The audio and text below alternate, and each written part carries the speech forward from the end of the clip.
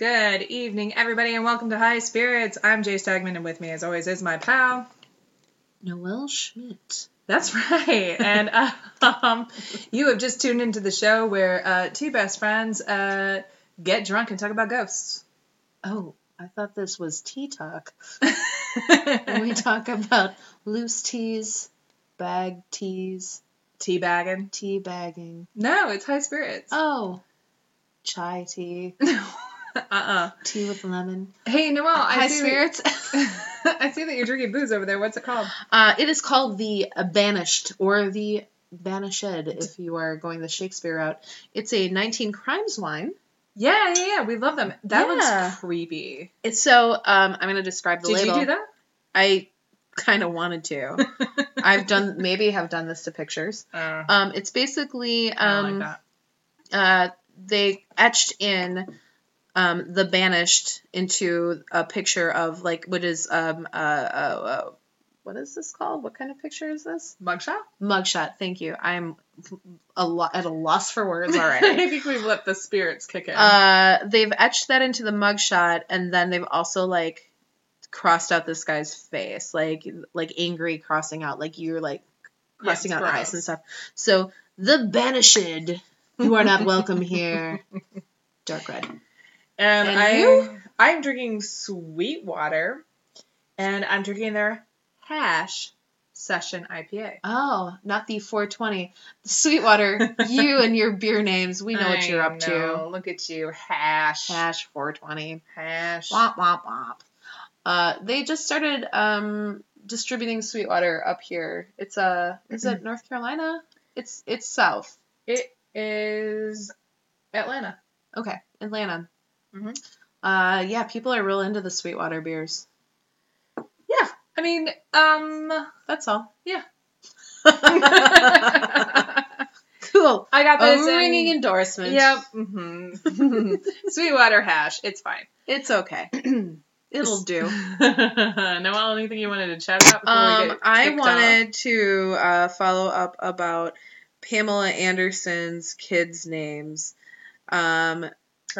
So we said we were going to check into that and find out what their actual names were. We had said that they were Brandon and Dylan, and they are indeed Brandon Thomas Lee. Shut up. And Dylan Jagger Lee. And you know damn well those boys are named after characters from 90210. That's amazing. I have to tell you, first of all, it's amazing that I even thought to drop that reference, and it's amazing that it was actually accurate. I think it's so good. I mean, that just tells you the level of smarts. Smarts that is... Mm-mm. No, I mean, that's deep. That's going real deep. I would only hope that she would have daughters named... If you see something like Hidden Figures, you should really be inspired to be like, those women are smart. Right. I just happen to be... my memory collects data. Mm-hmm. So let me just say, I am not smart. I cannot get people to space. But if you want to win pub trivia, ring me the fuck up. You will not lose. Except when you select Taylor Swift as your... Hillary Swift? No, Taylor Swift as your theme, and you have me as your partner, and I know zero about I've never selected Taylor Swift. You totally selected Taylor Swift as your theme that one night, and you were like, hey, do you want to do trivia with me? And I selected Taylor Swift, and I knew zero about her. I don't think that's accurate. That is 100% true, okay. And we lost big time. I did not lose on Dolly Parton night. No, you sure didn't. One ski. Right. I think that's how... No, I don't know. At that trivia you were talking about that we used to go to, is that the very losing group would choose the topic for the very next week. Maybe that's what it was. So, the reason we did Dolly Parton one night is because I had completely lost the week before. Right. Maybe that's it. So maybe you didn't select Taylor Swift. Maybe that was the thing. Guaranteed I didn't. But you also were like, hey, do you want to be my partner? And I was like, sure. I know nothing. No, I was such a jag. One time I did Dolly Parton, but the other times I'd be like, the history of aeronautics. Just so people really had to do some like fucking thinking. You like walk in the door and they're like, great, she's here. I know. I don't go anymore. That's fine. Because you're banished? I'm not. Oh, I see what you did there. Banished! 19 crimes. I only committed 1. That's the Noel Schmidt. All right. I'm going to start on my shit, y'all. All right. Let's do it. Okay. We're going to talk about a lot of things. Oh. Yeah. Okay. We're going to go deep. Real deep? How deep? To the center of the earth. The core? To the center of the earth. Molten lava. Earth.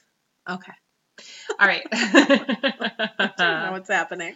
So let me go ahead. I just want to do I'm going to call this Ghosts Around the World, but it also is the history of the ancients to modern tale.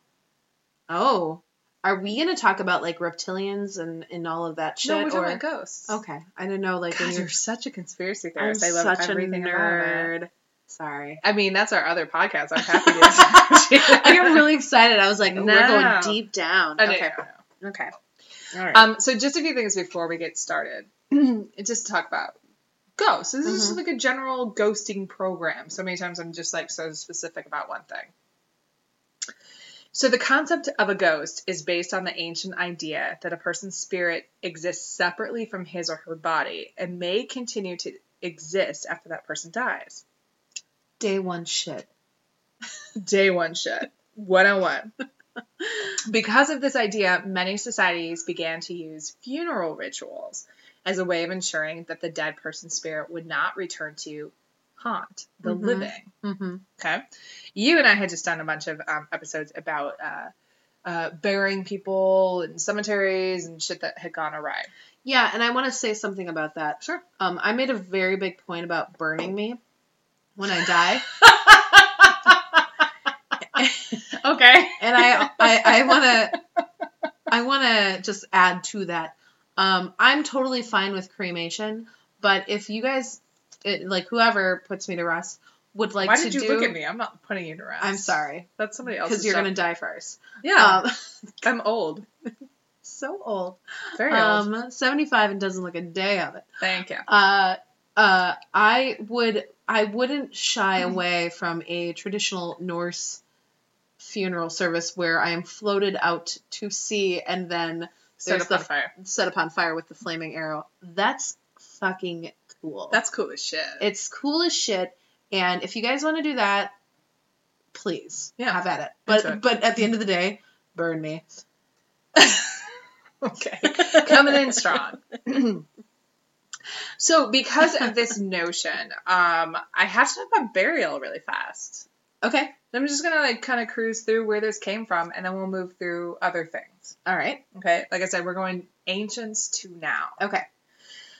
And again, if you're tuning in and you're like, this is 101, I totally get it. But the problem that Noelle and I have is that we really like select specific things to talk about, and we never really talk about the basics. No, and I think... And people have actually talked to me about that, because I'm like, oh, yeah, you guys know. And they're like, no, we don't. No, I think this is actually very important, and I've thought about doing something similar to this, so I'm glad that you're doing it, because yours is going to be very researched and well thought out, where mine would just kind of be thrown together and be like, ghosts, here are some things that you should know. Here are some things. Here are some bullet points. Now run with it and have fun. And prosper. Yeah, prosper for sure. Ghosts. So I am going to start with burial, which seems very obvious, but we have to talk about it really fast, because most people don't know why we fucking do it. Do you know why we do it? I mean, I know there are things, there's folklore around, like... You can just quote Fiddler on the Roof and sing. Just do it. I don't know that part. Tradition. Yeah, I mean, I think there's a lot of that. I know there's also, like, folklore behind, like, the dead rising and, like, shit like that, so you want to bury them in the ground and make it more complicated. Is that what you were going to say? Well, it varies from tradition to tradition, but I will talk about the ancient version. Tradition. Thank you. Tradition. I have to finish it now. Oh my god, it's in my head. Tradition. Thank you. Okay.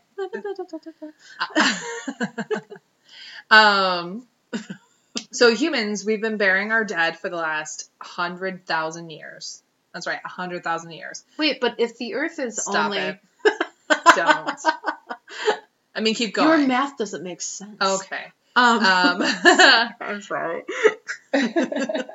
From what we know from studying. From science. 100,000 years we have been burying our dead. Human beings.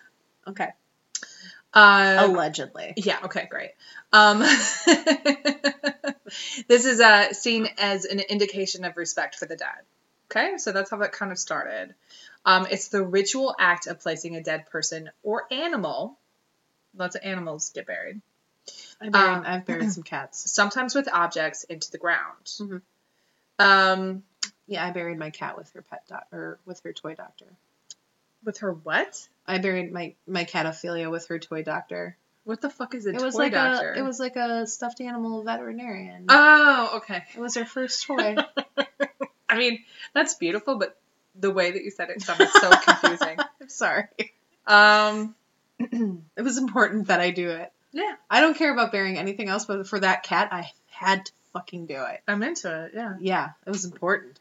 So, for burial, aside from respect for the dead, it has been used to prevent the odor of decay, to give family members closure.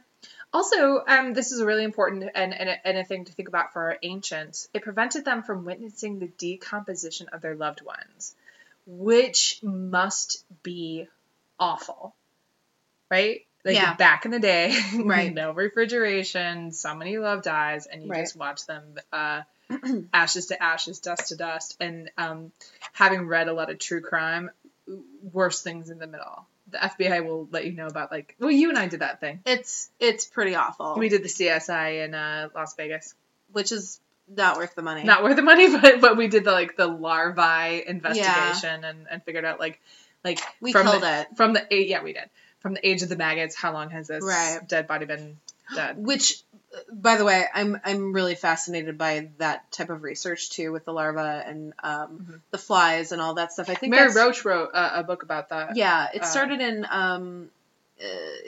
a Scandinavian country. I can't remember which one. Where I think it was Sweden, where a scientist out there started like experimenting with the flies and all that. And he travels all over the world.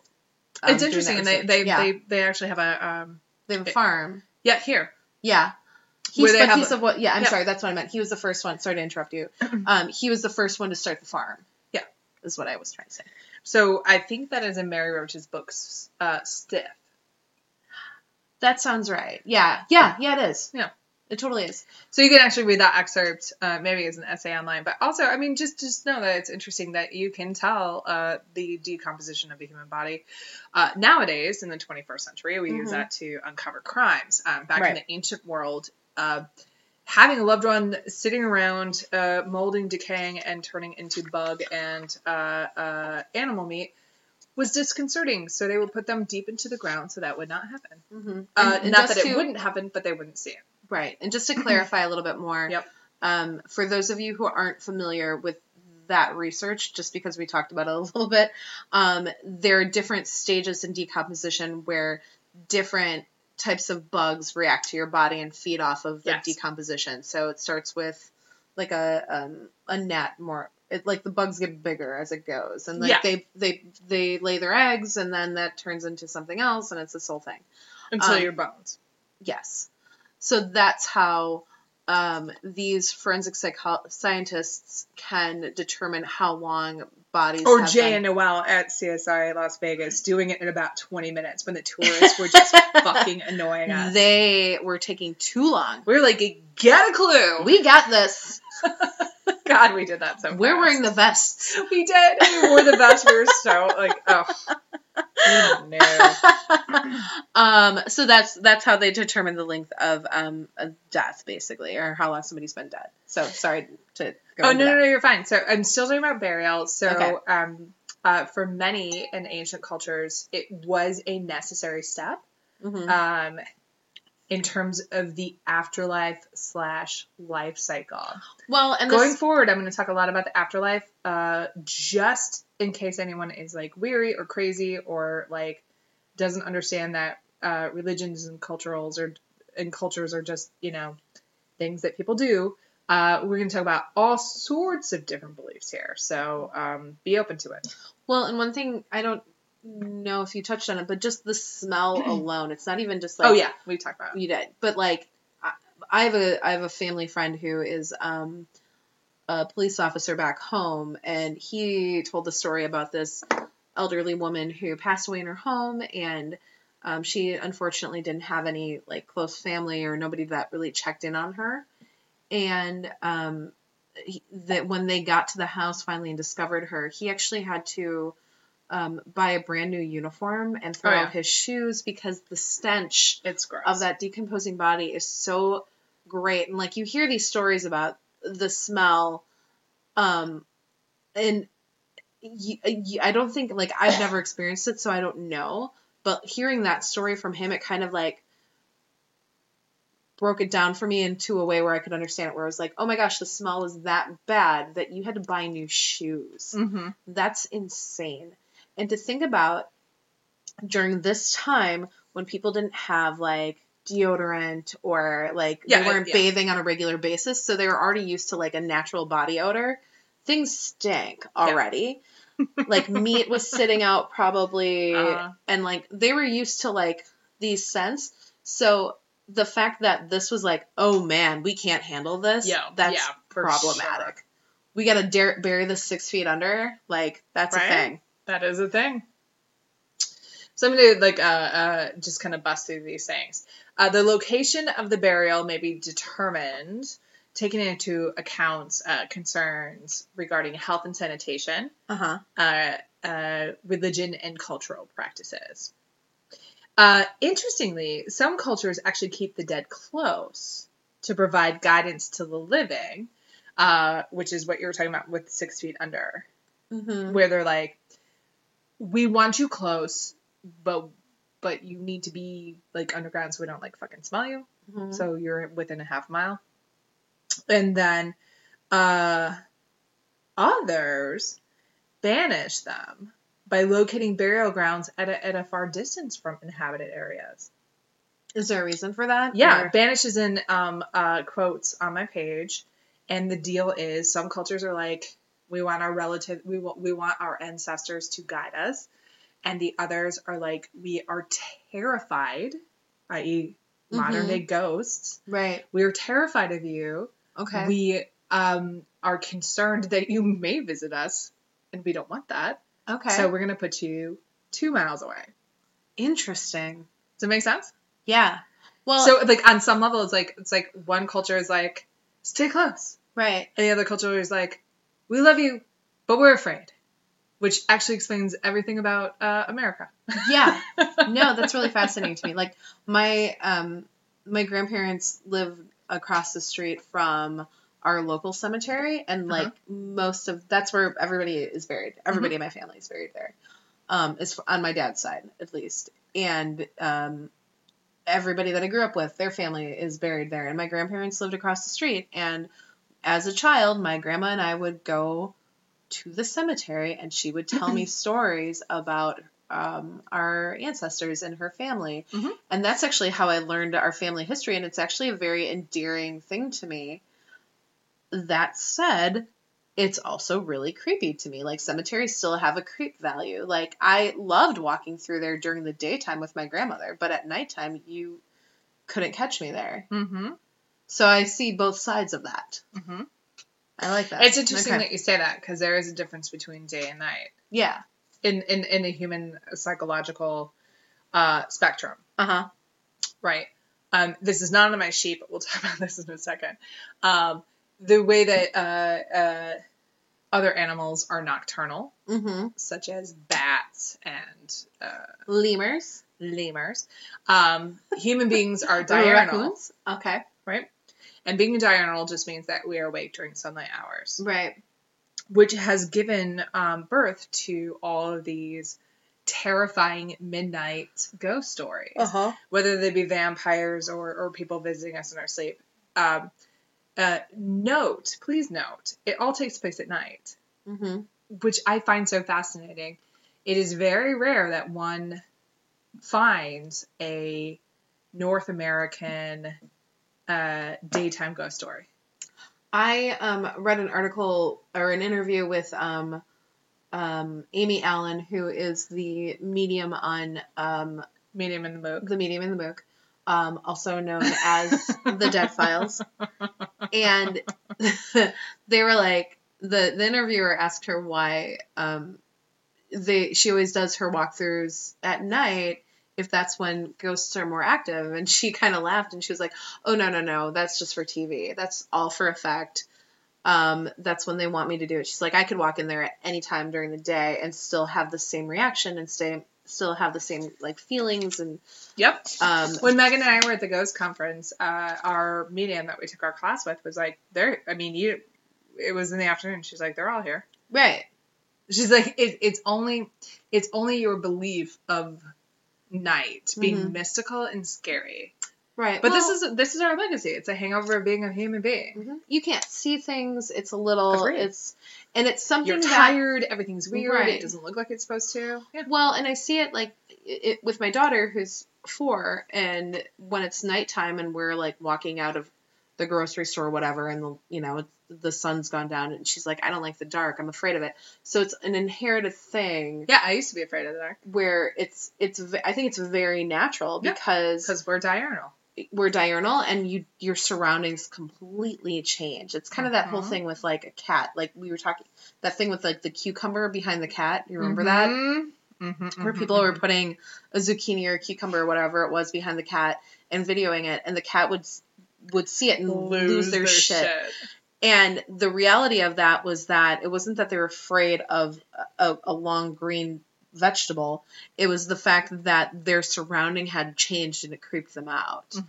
You and I had that long conversation about it. We did. Because people were like, oh my God, that's so cute. I want to do that to my cat. And then we actually saw a vet talking to the people, and they were like, please don't do that because you're causing PTSD. Yes, don't do that to your cats. Like, the reason why your cat is normally chill is because they've got this shit covered. The reason why they see a cucumber in the room that's slid up behind them is because they now no longer trust you or life. So it's the same concept though, where all of a sudden if the lights go out, you're like, you don't know where anything is suddenly. You could be at the place that you live at every single day for like the last 10 years and the lights go out and you're like, I don't know where I am. Yep. It's terrifying. It's terrifying. So I just have like a couple more things on burial, and then we're going to get to something else. Some religions consecrate special ground to bury the dead, and some families just build private family cemeteries. It just depends on what you want to do.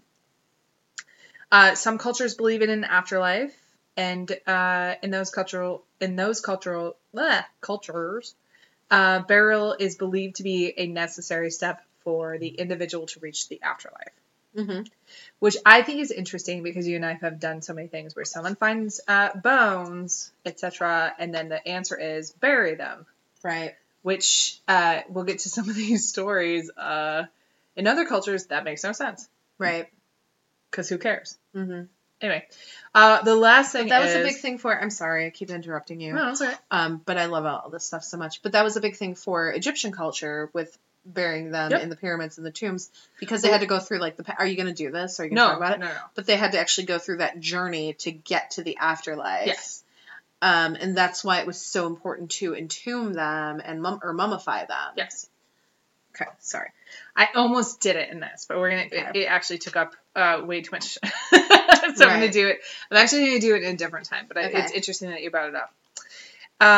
And final note is that most modern cultures document the location of graves with headstones, which may be inscribed with information and tributes to the deceased. Right. Just so you guys know, that's just us.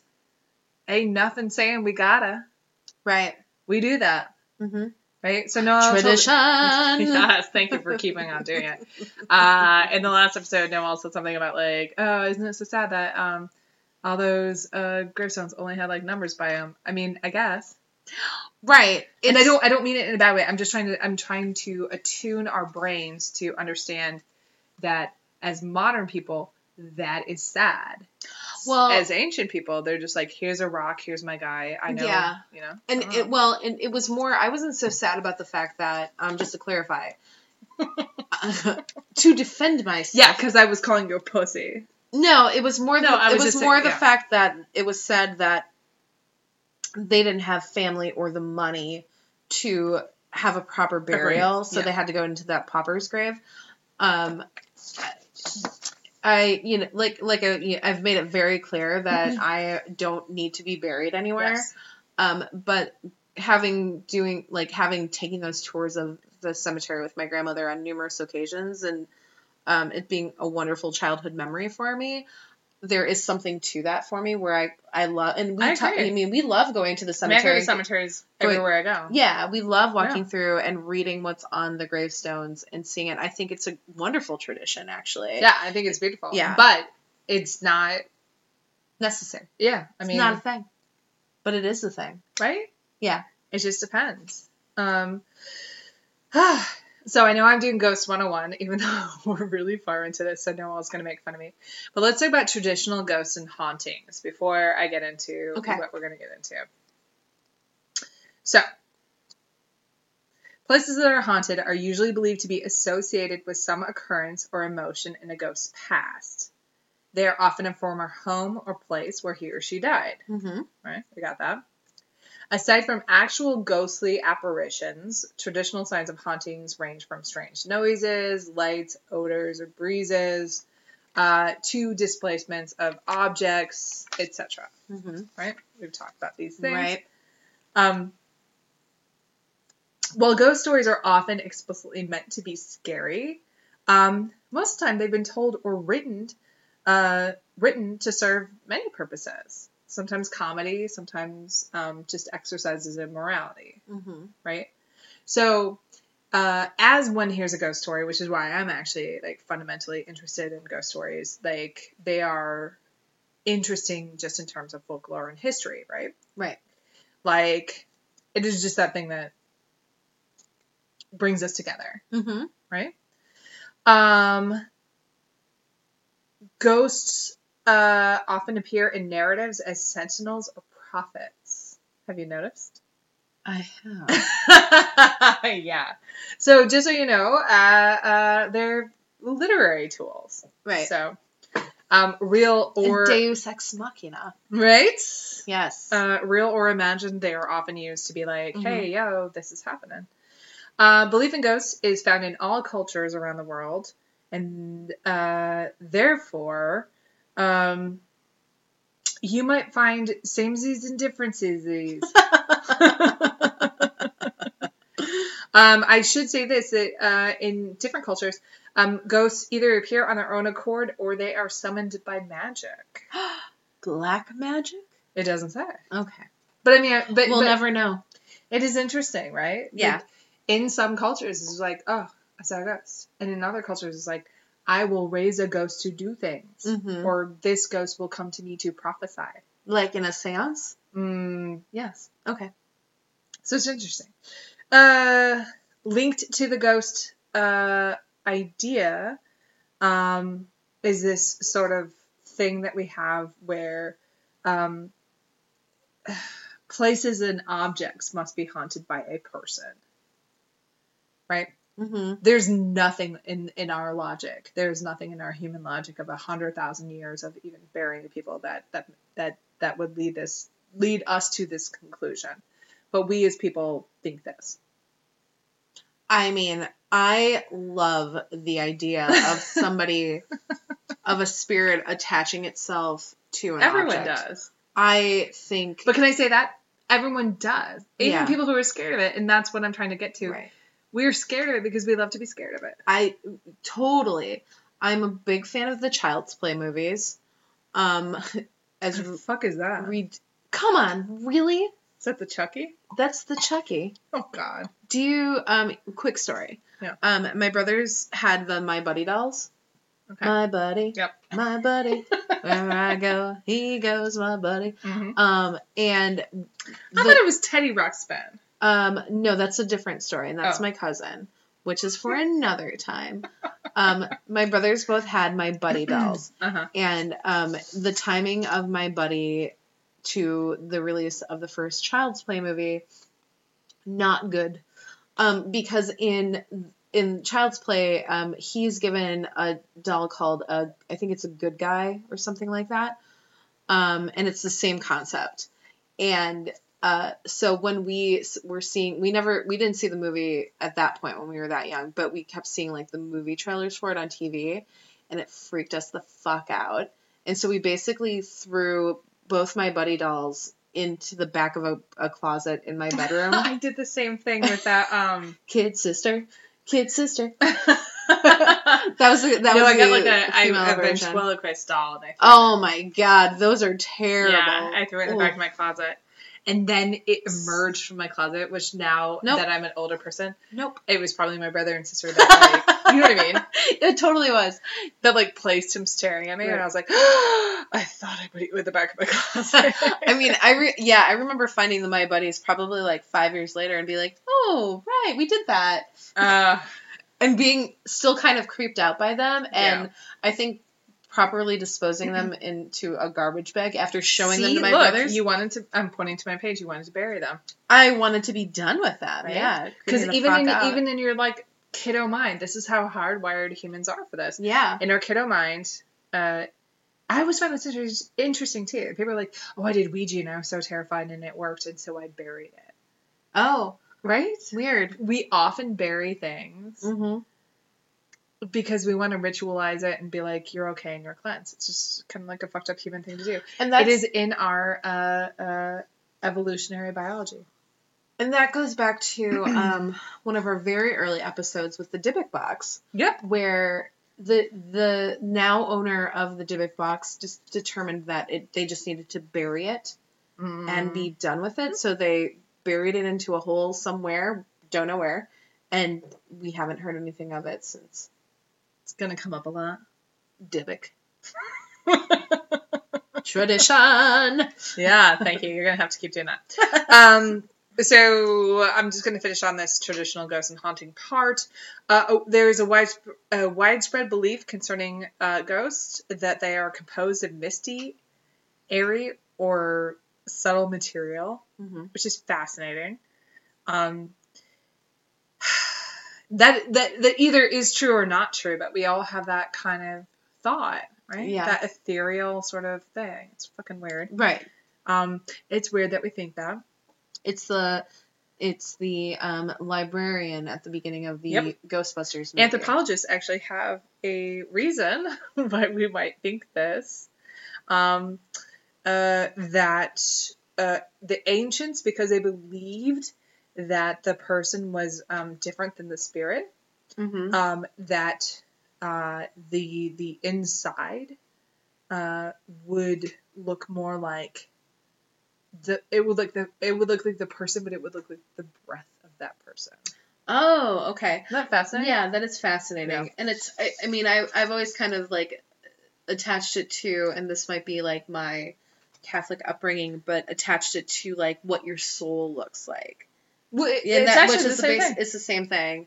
That's exactly what it says. It's like because your soul detaches from your body. Your body's dead, but your soul is still alive. So you look like a mist. So you're a mist, and you're mist, but so you can talk to people, right? Well, but you also see, and you see all these photographs where you see kind of like a shadow-like figure or like a translucent type of figure. Are you going to talk about that as well? Am I? Oh no, you're looking at your notes like I've got this. I mean, I kind of do, but like I'm into it. I'm sorry. No, you're fine. So I feel like that's a lot of times too why people tend to have that feeling as well, because they'll snap these photos and there will be like a hint of something in the background that they can't quite explain. Yes. But it's the shape of a person, Yes. And I think that's more want than reality, but totally, yeah. I'm into it. But also I want it. Right. When you want things, it becomes your reality. Right. Yeah. Story of my life. I'm actually just gonna do Ghosts of the Ancient World. Okay. In just a second. The reptilians. No. Stop. All right. Ghosts are not ghosts at all. Oh, okay. They are reptilian overlords. So Okay. Deep underground. Noelle, stop. Um. Just going back to the smoke and vapor thing. Ghosts in the classical world often appeared in the form of vapor or smoke.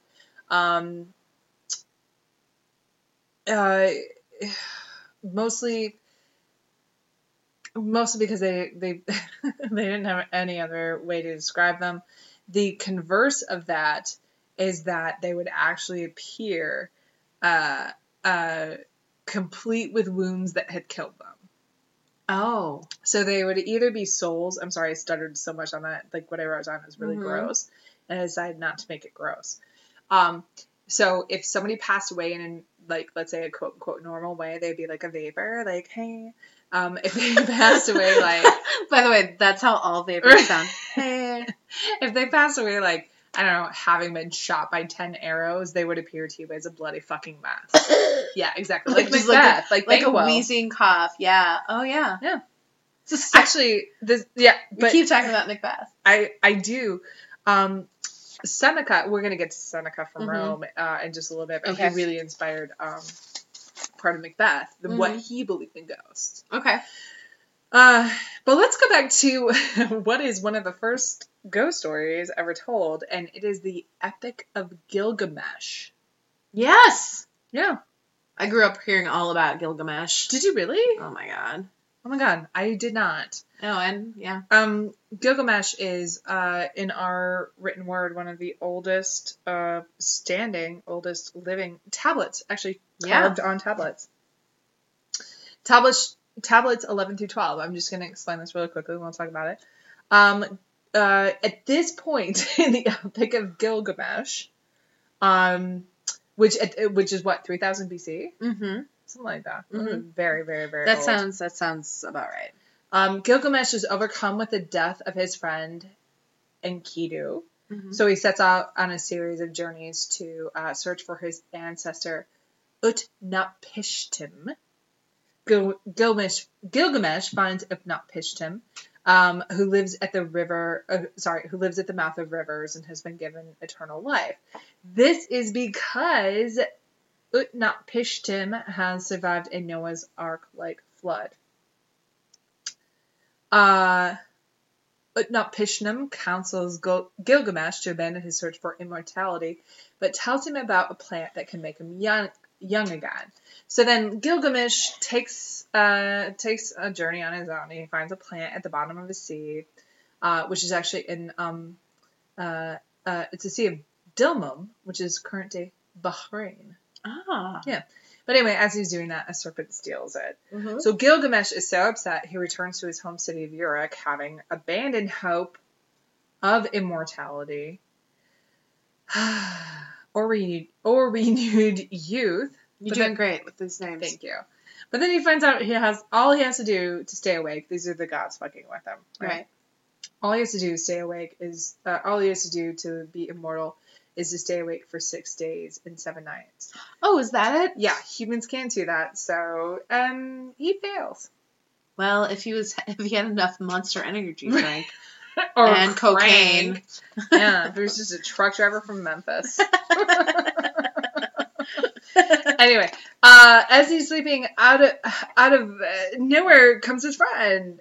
Hi. Enkidu, right? Hey, buddy. Enkidu rises like the wind, and the two embrace, and Gilgamesh is so excited, and he's like, "Oh my god, this is my friend. This is a ghost." And he starts asking him questions. His friend, what's it like to be a ghost? What is the condition of being dead? And Enkidu does not answer because he's a ghost. No. Oh. This is the oldest ghost story. This is amazing. Enkidu knew that what he must reveal would only cause his friend Gilgamesh sorrow. Oh no, Enkidu! Take him on for the team. Nope. Will not tell his friend because he's all, yo, if you knew, yeah, and like it. Okay. This is like the first case of propaganda towards the afterlife. Right. A little bit. That's incredible. Okay, so I'm going to take you to the Bible. Old Testament, don't worry. Good. I didn't want you to think I was being controversial. Actually, I left out the New Testament completely because there are 3 New Testament ghost stories, and I was just like, I can't get the hate mail. What is it, Lazarus? Oh, no. Oh. They're all, he's a zombie story. Okay, nope, we're not even doing it. Okay. But we are going to, Samuel in the Old Testament was written approximately in 930 BC. Okay. 1 Samuel 28, verses 3 through 25, explains this story. Israel's king Saul finds his nation on the verge of war with the Philistines. Saul is terrified and seeks God for guidance. However, God does not respond to Saul in visions, through the words of prophets or by any other means. Saul, therefore, seeks the help of a medium to conjure the spirit of a prophet named Samuel, who has been dead and buried for years. Saul indeed finds a medium, the so-called Witch of Endor. Do you know the Witch of Endor? Well, this is her. It sounds like something from Lord of the Rings. No, well, it's from the Bible. Oh my god, maybe I'm getting my Bible and Lord of the Rings mixed up. So anyway, the Witch of Endor subsequently succeeds in calling forth the spirit of Samuel. Oh. Yeah, it's in the Bible, friends. 1 Samuel 28, 3 through 25. Witch of Endor. Look at that motherfucker. Anyway, Samuel, who has now been reanimated for Saul's personal use, Samuel informs Saul that God has torn the kingdom of Israel out of his hands due to his disobedience, thus delivering the kingdom of Israel to David. Oh. Yeah. Okay. That's from the Bible. And that means it happened. Yep. That's how I roll. I want to take it to Greece. 8th century BC. Ancient. Let's talk about Odysseus. Okay. Love that guy. Really? No. Oh. Odysseus travels to the underworld and makes the offerings from the book written by Homer? Yep. Okay.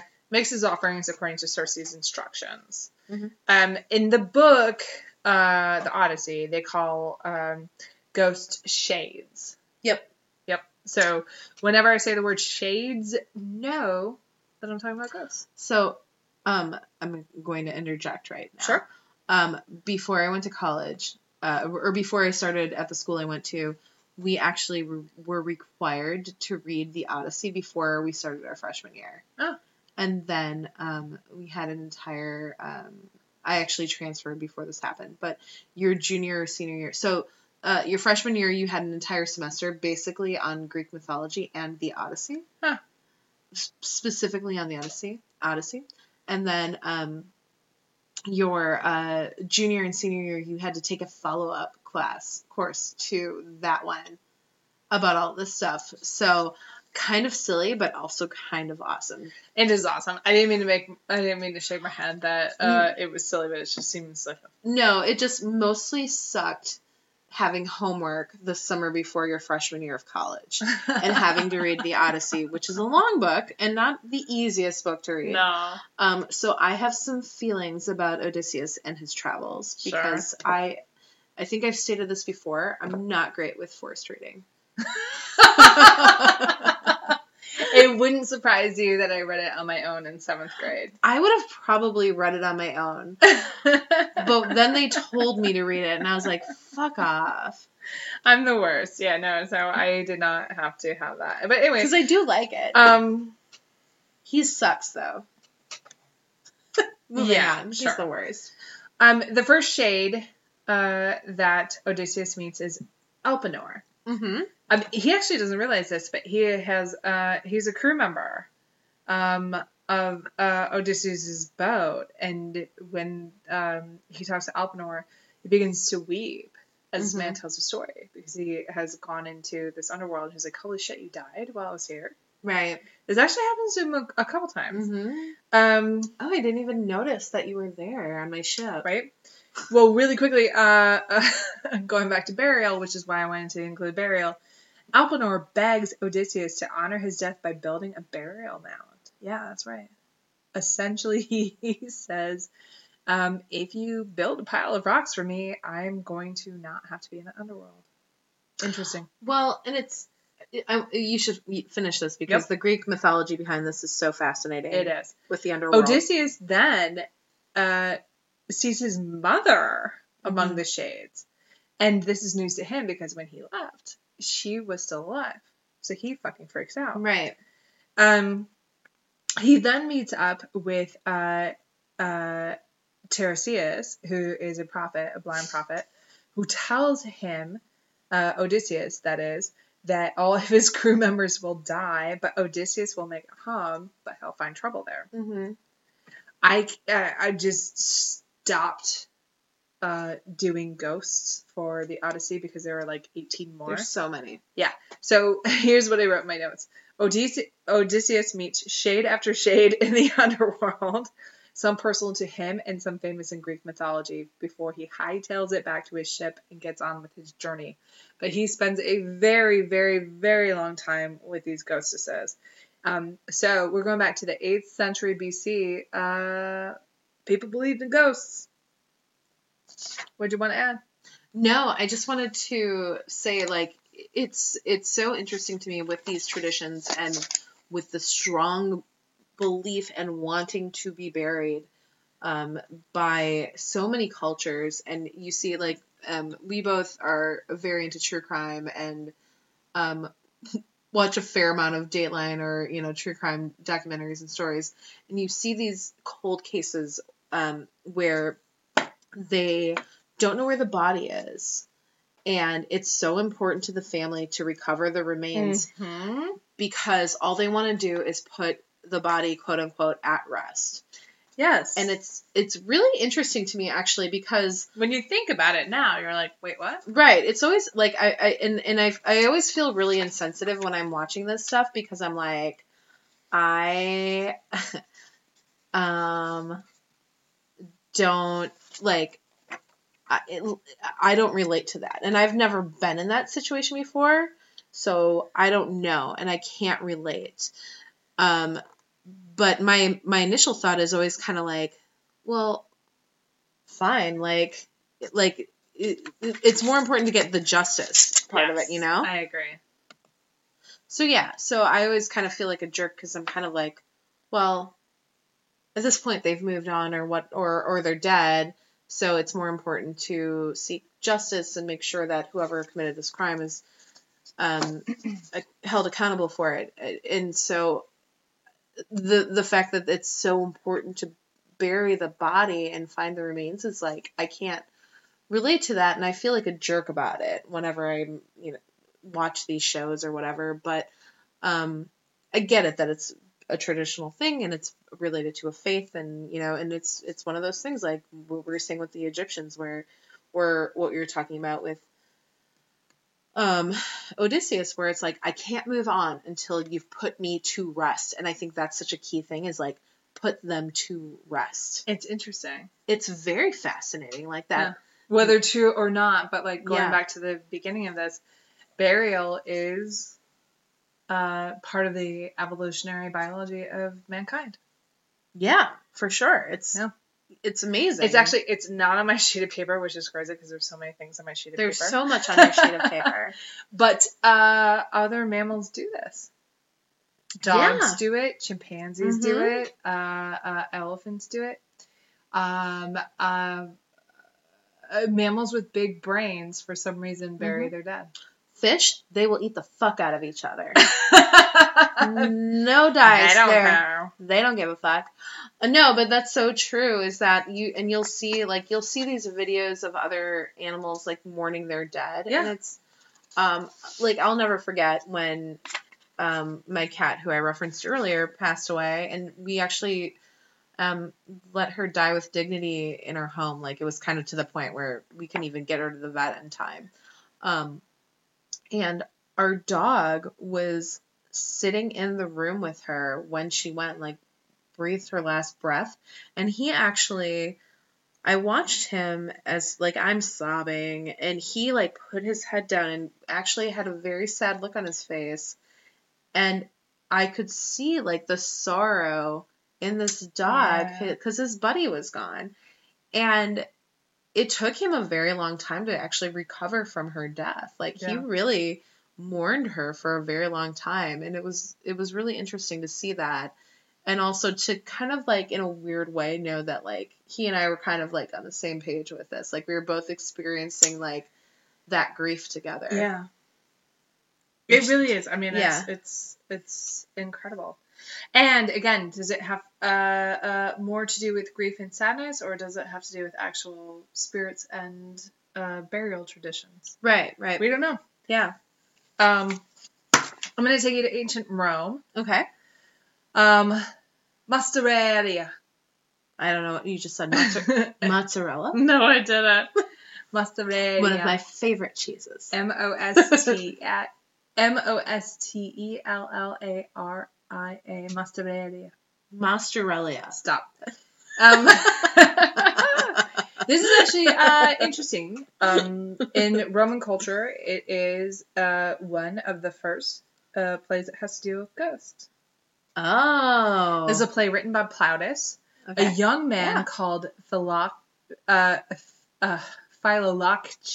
I think. Philolaches, let's say. Philolaches is having a great time when his father is overseas.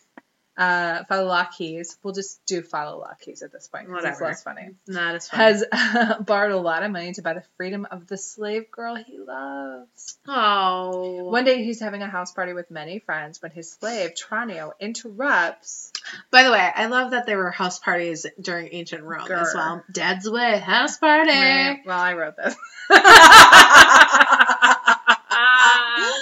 It happened. Anyway, his slave, Tranio, interrupts the merrymaking to announce that Philolaches' father has returned unexpectedly. That sounds right. And will arrive at any moment. Amid the general panic. Dump your drinks! Right? Tranio Jump has off an the idea. balcony! He hustles Philolaches and his friends into the house and locks the door. And then when the father arrives, Tranio greets him respectfully, but pretends it's dangerous to enter the house because it's haunted. Oh. Yeah. This is our first haunted ever play. All right. Yeah. Oh, this was a play. That's right. You said a play. That. It's interesting, right? By Plautus? By Plautus. Plautus, okay. Yeah. It was written in like 20 AD. Nice. Unfortunately, at this moment, a moneylender turns up to claim the money that Philolaches borrowed. Tranio thinks quickly and pretends to pay for all those kegs, right? Tranio thinks quickly and pretends that the money was borrowed to buy the house next door. Even when Philolaches' father meets the real owner of the house, Tranio manages to hide the truth for some time, but he's found out at last and jumps on top of an altar to escape his punishment. All ends happily ever after, however, when one of Philolaches' friends offers to repay the debt, thus allowing the father to forgive his son. That's nice. And they hug it out at the end. Yep, even Tranio is forgiven. Everybody wins. Y'all might know this. And then they get wasted. Wait, hang it. How down? What does this story sound like? It sounds like a funny thing happened on the way to the forum. It totally does. This is the plot of a funny thing happened. It also sounds like the end of American Pie. It also sounds like house party with Kid and Play. Kid and Play. But it sounds like every house party movie. No, ever. I do have to tell you, this is amazing. When I was like reading the plot of Mozzarella by Plautus. And I was like, that sounds... And then the very end, it's like, Stephen Sondheim adapted this for a funny thing happened on the way before. It just proves that we are officially out of ideas. Yep. We have So here's an example of a ghost story, but just kind of being used to have fun. That's I like that. That's really good. Yeah. Let's talk about Pliny the Younger. Okay. Real fast. Famous. There was a Pliny the Elder. So that's why his name is Pliny the Younger. He wrote the first haunted house story ever recorded around 50 AD. All right. Yep. In that story, Pliny describes a home in which the apparition of an old man, emaciated, bearded and burdened with heavy chains, plagues the inhabitants therein. Those who bought or rented the house became so frightened they evacuated the property. This is 50 AD. This is a precursor to Doris Bither. This is real. Also, there is a Pliny, the progressive rock person guy. What? Out of Australia. There's another Pliny that is modern day. This is a really great beer. Pliny the Elder, Pliny the Yeah, Pliny the Elder is a thing. And then Pliny is also like a prog rock guy. Our friend Scott, our mutual friend Scott, like he's he's really into that dude. He was trying to introduce me to him. When I took Latin, I had to read a lot of Pliny the Elder and Younger. Okay. Do you think this is a two-parter? Because you've got a lot more to go. Yeah, it might be. We could do a two-parter. Yeah. If you want to. Hang on for 1 second. If everybody wants to, like, I feel like we could do Ghost 101 and Ghost 102. Yeah. Awesome. Let me just finish with Pliny. Please. Do you mind? I would love it if you did. Okay, so he wrote the first ghost story. Anyway, sorry. We're going back to it. Those who bought or rented the house became so frightened they evacuated the property. Finally, in this story that he wrote, this is a made-up story, a philosopher who is identified as Athenodorus took up residence there. Familiar with the tales of the ghost, Athenodorus decided to immerse himself in his own writing in the hopes of distracting himself for when the ghost appears. However, the sound of rattling chains and moaning becomes so dreadfully loud and terrifying that Athenodorus follows the ghost to a spot outside the home, whereupon the figure disappears. Athenodorus marks the spot with grass and leaves, and in the morning orders the spot be dug up. The evacuation produces the corpse of a man wrapped in heavy chains. Oh. Athenodorus promptly ordered a proper burial.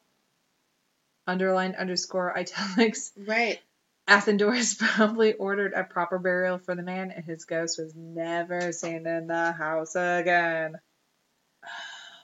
Yeah. So this is also... So that was fiction, right? That was fiction. That was fiction, but that's really interesting. Both of those were fiction. Because before I step on your toes, do you cover Antigone at all? I do not, but and that was a choice. Obviously, we're very close to time. I thought about covering Seneca, right? And some of the other writers from Roman history who did make up a lot of ghost stories. Because the opposite of that is the fact that it's her father, right, who dies. Oh, Antigone. And am I getting that right? Yes. Mm-hmm. Her father dies, and they won't. Who was the king? And there's basically been like a military coup. They won't allow him. And they won't allow him to be buried, and instead they are like leaving him for the birds to pick him, yep. And that's basically the issue with the whole story is that she won't stand for this, and it's such a horrible slight that they won't give her father a proper burial because he cannot move on to the afterlife because he has been disgraced by this. And do you remember Judas? I sure do. You remember what happened to him? With the committing of suicide or with his body? I don't know what happened. I don't remember that part. As far as I remember, I did not think it was suicide. Oh, no, Judas definitely committed suicide. Oh, that's not the story I heard when I was a kid. Oh, I'm pretty positive that Judas I thought they tied him to a fence and let the crows eat his eyes out. No, he hung himself. Oh. Out of guilt.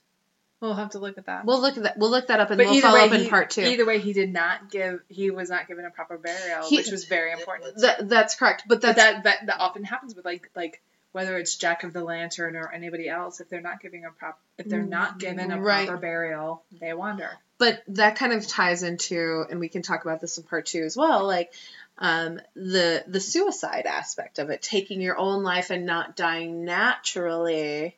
which you're going to get into. Yes. Because that was the whole thing with Judas, was that he took his life, and so we'll get into that.